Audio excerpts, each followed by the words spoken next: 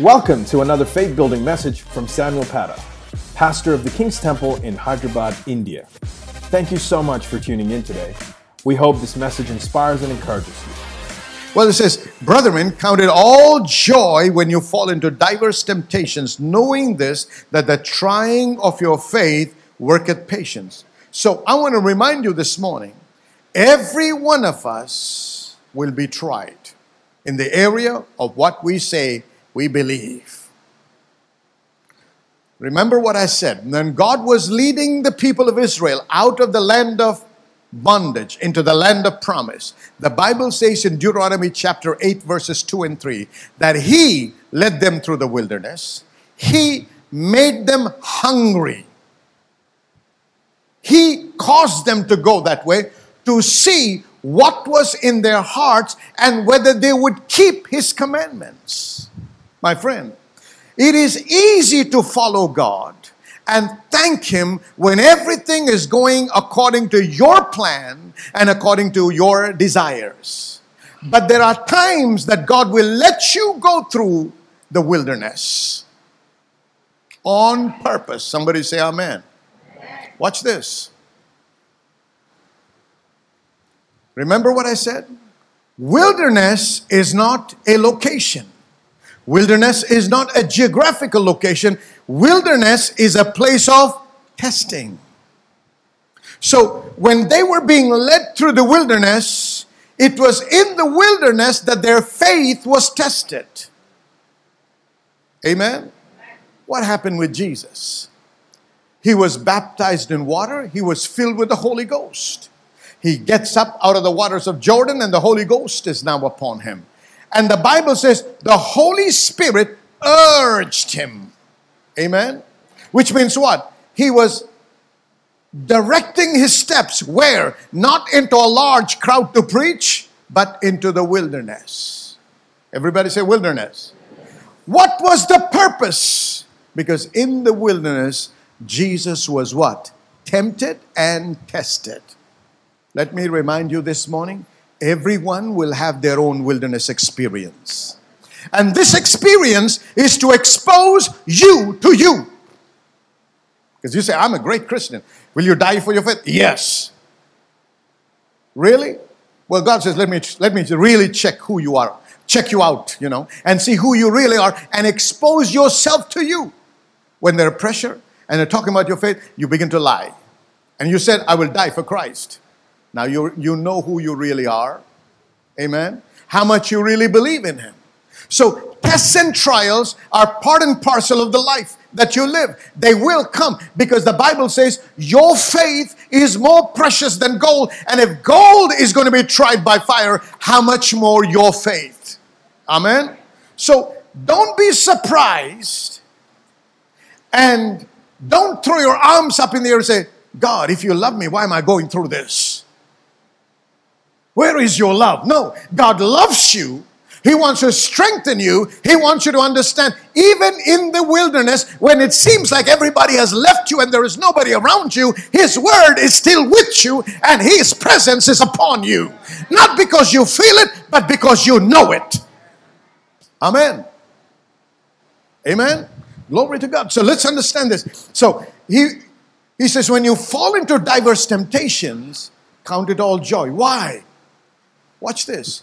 If you come out of your wilderness, overcoming your temptation, overcoming the test, what happens? You will be promoted.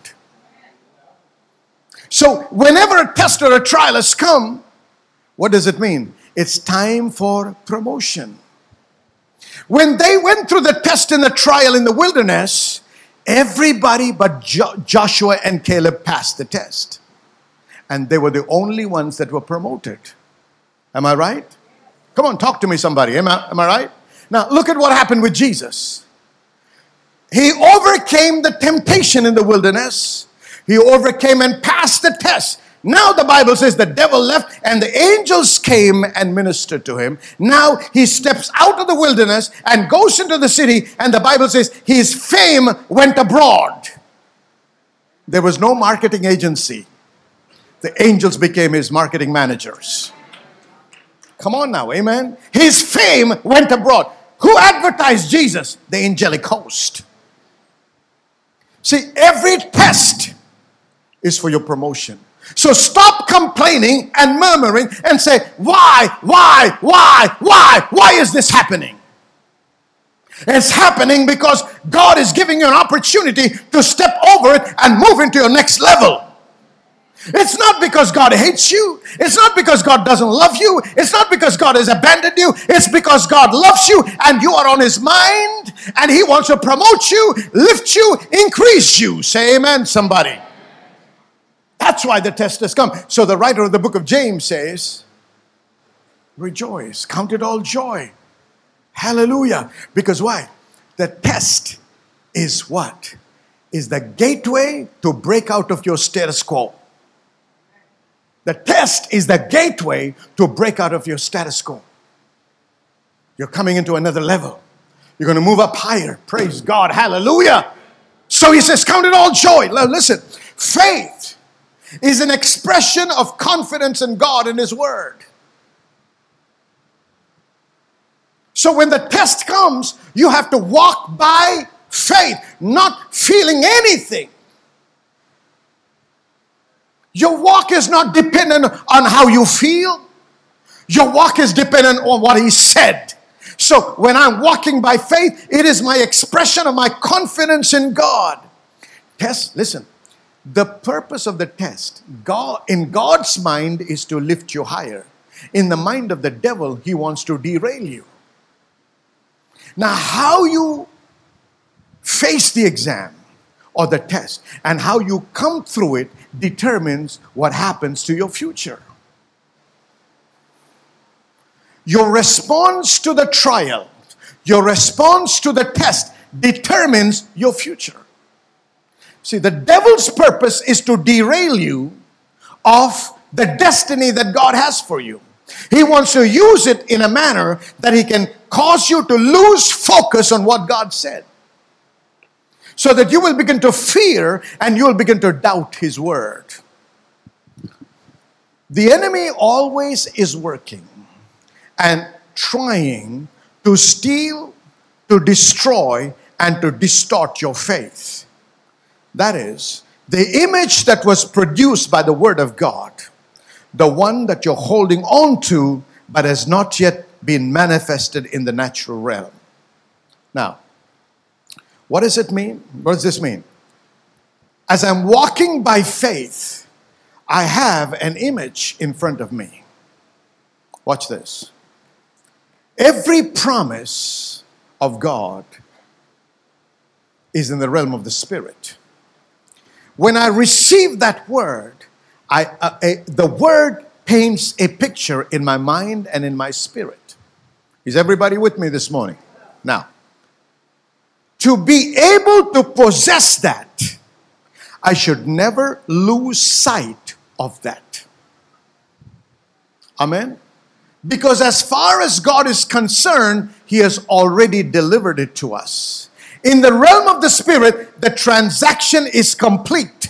But in the realm of the Spirit, in the natural, it's not yet.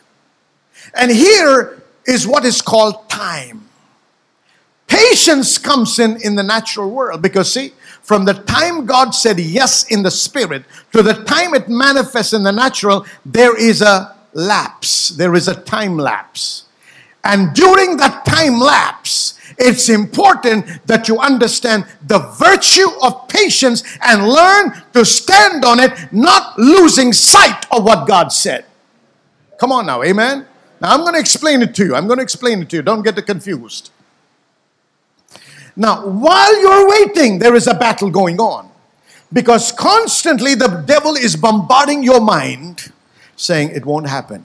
Look at the other person. He too believed like you. It never happened. He too tried it. He said, yes, I believe. It never worked out. It never manifested. So the devil will be, and the enemy will be using circumstances, situations, and influence of people to derail you off that line of faith. To replace that image of the promise with the image of experience. Are you with me this morning? Come on. Are you with me? Am I confusing you? Is it clear? Okay, watch. what happens? So what is the purpose of the enemy? The enemy is using these trials and tests to steal that image which has not yet become a reality. Watch what Jesus said in Mark chapter 11 verse 24. What things soever you desire, when you pray, believe that you received it, and then you shall have it. Whoa. It seems like contradictory. How can I believe when I don't have it? No. What you don't understand is you operate in two realms. You are a spirit being having a natural experience. Are you with me?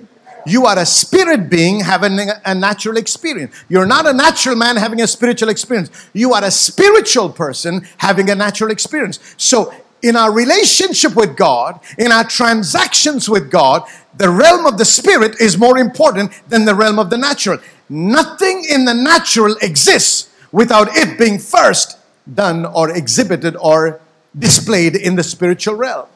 So, when I pray for something, I need to have a hold of that something in my spirit and not let go until it manifests. Watch what he said. By his stripes do you think God missed it? Do you believe the Bible is an inspired word of God? So did God tell a lie? Or was there a misinterpretation? Or did the interpreters or translators miss it? Or should they have translated, by his stripes you shall be healed? No. He said you were healed. So what does that mean? If it says I'm healed, then why am I still sick? Oh, you're not understanding it right. In the realm of the spirit, hallelujah, it is a completed transaction. Question. When did Jesus die? Approximately. How many years ago? What does the Bible say? The Lamb was slain before the foundations of the earth were laid.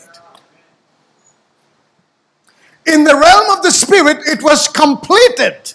But it manifested only 2,000 years ago. Are you with me, church? That's what I'm trying to teach you. See, here is the test.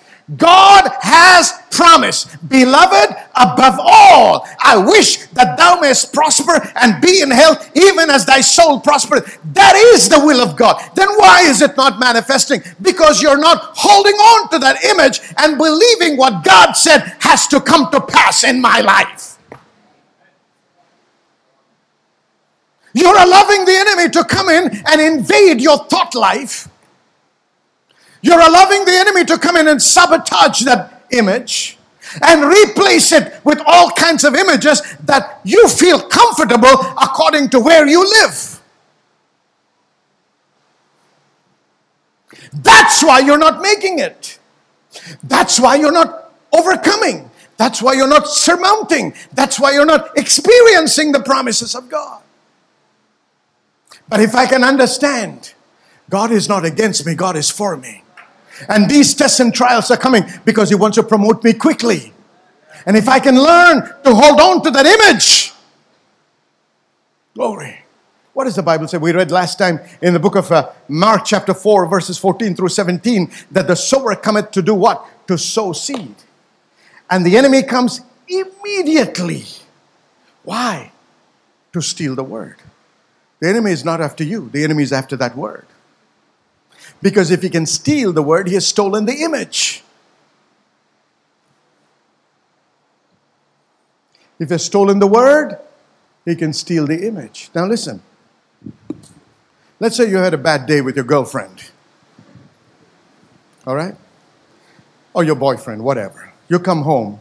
You start listening to songs that are very emotional, sad. Before long, what are you doing? You're crying. You become pessimistic.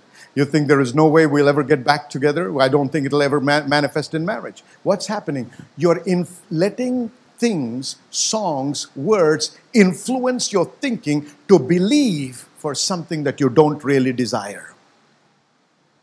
And as you spend time in that, you empower your thought life. And the Bible says, as a man thinketh, so is he.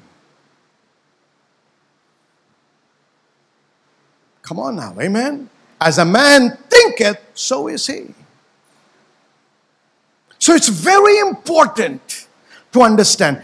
See, you come and sit here, and I'm releasing these words. I'm speaking. I'm trying to inspire you with the help of the Holy Ghost to paint a new picture of hope and faith. No matter what you've gone through in the last week, or even yesterday, or even this morning, everything is about to change with God's help. If I can get that image inside you, and you walk out of that, and keep guard over your heart, that the enemy does not steal it, and say, walking out, I am healed. I am blessed. I will prosper. This week I'll have the best deal in my life. This week will be the best I've ever had in my life. You walk out with that knowing. You keep saying that. You keep focusing. You keep believing. What are you doing? You're using the Word of God to build that image the Word has already sown in your heart. See, that's why I said you got to take responsibility. It's not sitting down and saying, Lord, help me. And I'm praying, Lord, that you will do this. And I thank you, Lord. And you just fast and pray and forget about it and think God will do it. No, God will do it through you. He needs your cooperation. Prayer is not giving direction to God. Prayer is cooperating with God. But a lot of people are using God like the genie. God, touch my mother. Touch my brother. Heal him, Lord. Then, Lord, I pray that my aunt will get a good job, Lord. Lord, give her this. Give her that. Give healing to so-and-so. Lord, bless that person. Thank you, Father. Amen. What have you done? You have given a list of errands to God, and you call it prayer. How many know what I'm talking about? You think that's prayer? You're using God like a servant. That's why nothing is working for you. Amen. Prayer is communication, where you talk to God and God says, I'm going to talk to you. Prayer is not a monologue, it's a dialogue. When you pray and spend time in His presence and don't give Him time to talk back to you, it is not called prayer.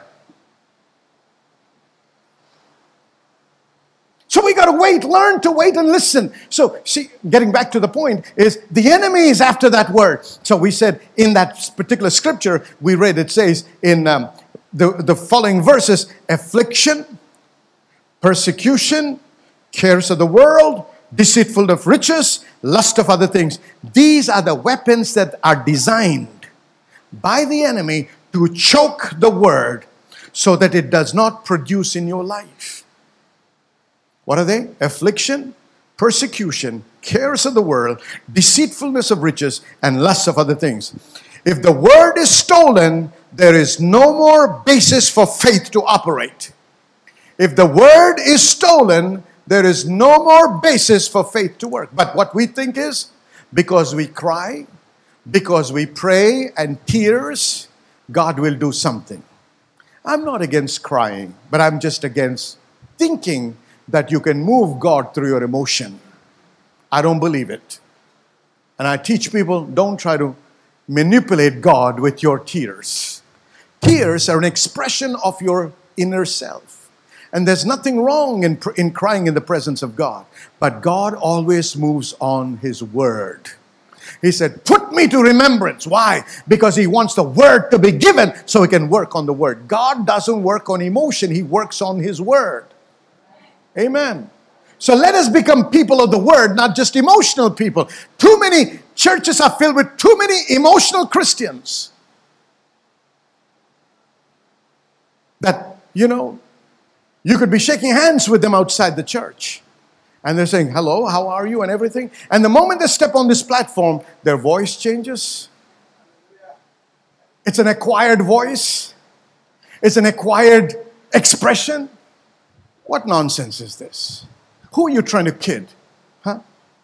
You think God is impressed because you've changed the tone of your voice and you begin to put a sober face? Can He not look through all that? Why don't you be you? Be rejoicing outside. Come on the stage, rejoice, and get everybody to rejoice in the Lord. Don't act religious. God is not impressed with religion. Amen? Glory to God. Hallelujah. All right. Now, in Matthew chapter 14,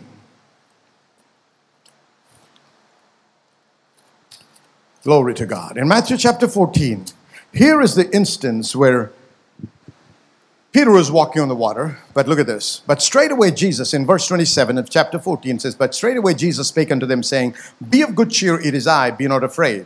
And Peter answered and said, Lord, if it be thou, bid me to come unto thee on the water. And he said, come. And when Peter was come down out of the ship, he walked on the water to go to Jesus. But when he saw the wind boisterous, he was afraid. And beginning to sink, he cried, saying, Lord, save me. And immediately Jesus stretched forth his hand and caught him and said unto him, O thou of little faith, wherefore didst thou doubt? And when they were come into the ship, the wind ceased. Then they that were in the ship came and worshipped him, saying, of a truth, thou art the Son of God. Now watch what happens here. Jesus says, come. Peter steps out on the water and he begins to walk. And the Bible says in verse 30, when he saw the wind boisterous. Question. Have you ever seen the wind? Has anybody seen the wind here? You can't see the wind. What you see is the effects of wind. Now, when he stepped out of the boat, he stepped out on one thing. His eyes were on Jesus. He stepped out on the Word. Amen. So what sustained Peter on the water is his faith on the Word. But while he was exercising his faith, his eyes were on Jesus. This is very important. Watch this. I said the promise is a picture. It's an image inside you. You got to hold it and guard that image no matter how much the devil batters. How much the devil tries to come against you through circumstances, through people talking against you, through people trying to influence your thinking. You've got to guard it like a bulldog. Don't let go. And say, this is what I believe. While he was walking with his eyes on Jesus, he was walking on water. The moment he saw what the wind was doing to the waves, and how everything was rocking and the huge waves, he took his eyes off Jesus. Now wait. When you take your eyes off of God's Word, immediately you will begin to give cognizance, you'll begin to give prominence to the other voices and other pictures around you. How do you feel the wind? Not only the effects, but even the sound. The sound of the wind drowned the sound of Jesus. The voice of Jesus said, come, but the sound of the wind said, you are sinking. And the question that rises inside is, I'm human. How can I be walking on? How can this happen? I've never heard anybody walk on water. I mean, this is not real. This is not real. And immediately what happens is when the word is stolen. Are you with me? When the word is stolen, there is no more basis for faith. See, this is where the battle is. The spiritual battle is not battling with the enemy out there. It's in your mind and in your heart. This is how the devil tries to attack you. And so he cries out to Jesus. Jesus pulls him up and we know. And this is what he said. O you of little faith. You know what little faith means? In the original it means short burst of faith. Short burst of faith. That means at that moment when you're so excited in the presence of God and the word is being released under the unction, you say, yes, I can do anything and everything. You step out of the church and say, well I don't know. I mean, I don't think this really works. I know in that place in the church where I was so charged, I said, yes. I know I'm healed by His stripes. 2 days later, I'm dying. Well, what happened? Short burst of faith. But when the short burst of faith came, now what you got to do is realize this. When you're charged, when you're excited, when the Holy Ghost has stirred something inside you and has given you a new hope and a new faith, now the charge is in your hands. Responsibility. Now, what do you have to do? You got to become responsible to guard that image that God has given you. Hallelujah. So you walk about saying, I am blessed. I am blessed. There is no money in my pocket. My bank balance is nil. My bills are piling up. But my God shall supply all my needs according to his riches in glory by Christ Jesus. Where is it coming from, brother? I know it's coming. I know it's coming. It has to come. But if you say that for half an hour and then walk out and say, my God, I don't know where this is going to come from. Who can I call now? And get worried and worked up. What has happened? That image has been stolen. How do I know I believe? How do I know I'm really holding on to that? Confidence. Faith is confidence. I know that I know that I know. So it gives me peace and enables me to patiently wait for its manifestation. The moment panic strikes, the moment impatience comes, it is a clear evidence of lack of faith and operation in doubt. Is everybody clear? A lot of people, when they're under pressure, they pray. But they pray panic prayers. I've never yet seen a panic prayer being answered. Because God is not under pressure of time. Amen? Praise the Lord. Are you being blessed? Now, Mark chapter 35, please. Chapter 4, please. Mark chapter 4. Mark chapter 4. And verse 35. Look at this. The same day when the even was come, he saith unto them, let us pass over unto the other side. And when they had sent away the multitude, they took him even as he was in the ship. And there was also with him other little ships. And there arose a great storm. Everybody say great storm. Say it again, great storm. A great storm of wind, and the waves beat into the ship so that it was now full. And he was in the hinder part of the ship, asleep on a pillow. And they wake him and say unto him, Master, carest thou not that we perish? And he arose, rebuked the wind, and said unto the sea, Peace, be still. And the wind ceased, and there was a great calm. Somebody say great calm. There was a great storm, but then there was a great calm, okay? And when he said unto them, Why are you so fearful? How is it that you have no faith? Look at this. Before they set out on the journey, this is what Jesus said. Verse 35. And the same day, when the even was come, he saith unto them, Let us pass over unto the what? The other side. So Jesus gave a command. He said, we're going to the other side. Now, on the journey, they face a storm. Please listen very carefully. Just because there is opposition on your way, it does not mean God is not with you.